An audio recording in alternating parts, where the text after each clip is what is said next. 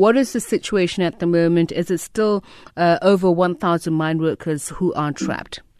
We can confirm that we got a phone call from some of our members who are there on the ground, telling us that hundreds, they said thousands of mine workers are trapped underground. They didn't say 950, but that's what they told us, that they were trapped underground since last night around 8 p.m. And they are in a waiting area.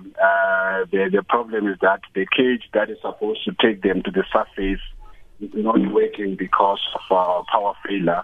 So they also informed us that the company is now using a generator to power that cage.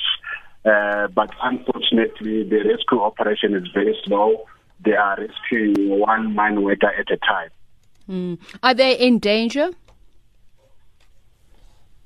From the information that we got from our members, they are worried because some of the members who are being rescued are suffering from heat cramps, dehydration, and shock.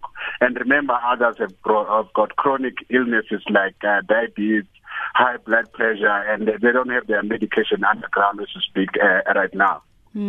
So has there been any indication as to how long this rescue operation will then take?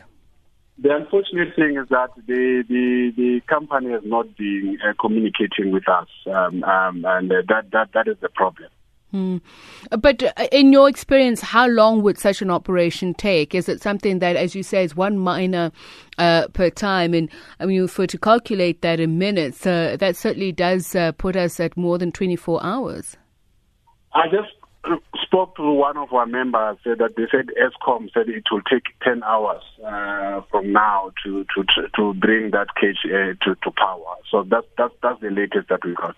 All right. Thank you so much for speaking to us. That there is the National Union of Mine Workers spokesperson, Lebohane Mamburu, who is for the workers.